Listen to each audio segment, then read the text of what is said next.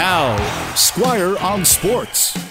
You may have heard the news yesterday or the other day that Vancouver is back in the running to be a host city for the 2026 Men's World Cup of Soccer.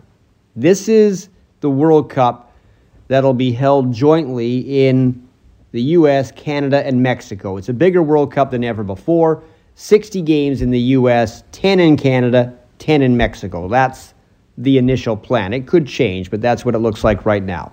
Now, in 2018, FIFA came to Vancouver wondering if it wanted to be part of this event.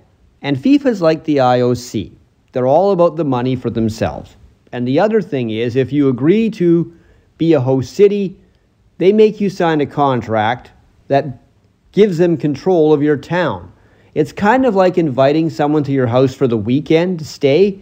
They take your bedroom and you end up sleeping in a tent in your backyard. So the government said, no, we're not doing it. We're not signing this. FIFA left.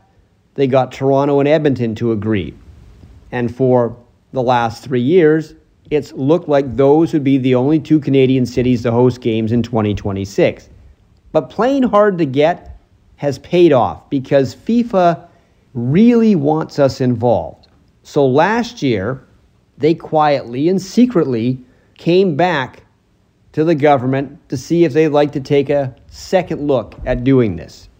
This wasn't the government of BC pursuing FIFA for a second chance. It's the other way around. They came to us. So now the negotiations are on.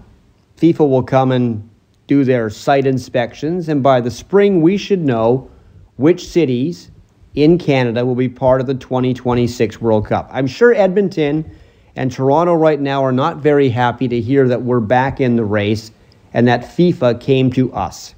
But that's the way it is.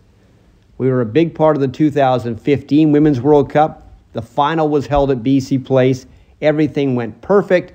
FIFA was impressed. And that's why they really want us in 2026. And this time, they're going to have to do it on our terms. Squire on Sports on 980 CKNW.